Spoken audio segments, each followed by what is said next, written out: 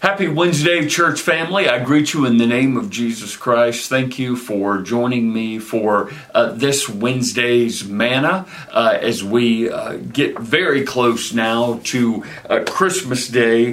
The title of our reflection is The Giver of the Gift. Let me offer a word of prayer for us. Heavenly Father, in the name of Jesus, as we inch closer, Lord, to the birth of our Lord and Savior, Jesus Christ, Lord, we open up our hearts this day, our spirits, to be fed, Lord, to be fed by your word, to be fed by this manna, Lord. In all things, Lord, we offer our thanks unto you always. In Jesus we pray. Amen. Church, I am turning to the book of Romans this afternoon, the 8th chapter, verse 32. And it reads, "He didn't spare his own son, but gave him up for us all. Won't he also freely give us all things with him?" This is the word of the Lord. Thanks be to God. The giver of the gift. God is the giver of the gift. The capability of the donor usually gauges the value of the gift.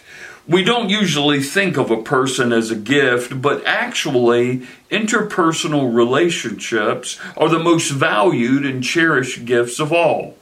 But the Bible teaches that God gave a person as a gift to every one of us, and that person is his Son, Jesus Christ. One day, a 6-year-old boy in a southern town answered a knock on a door. It was his father, just returned from Southeast Asia. He didn't ask, "Daddy, what did you bring me?" Instead, he threw his arms around his father's neck and said, "Oh, Daddy, this is the best Christmas present I've ever had." Wow. Gifts of the season, the gift of Jesus Christ that the Heavenly Father gives us. What a gift. What a gift. A gift that is not something that is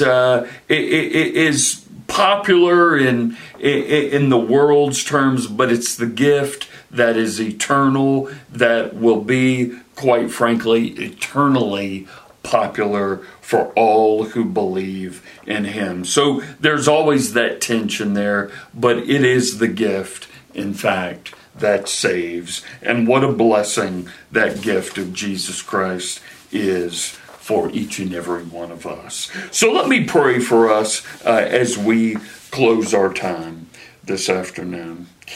Heavenly Father, in the name of Jesus, your costly gift of Jesus, oh Father, fills all the longings and desires of my heart.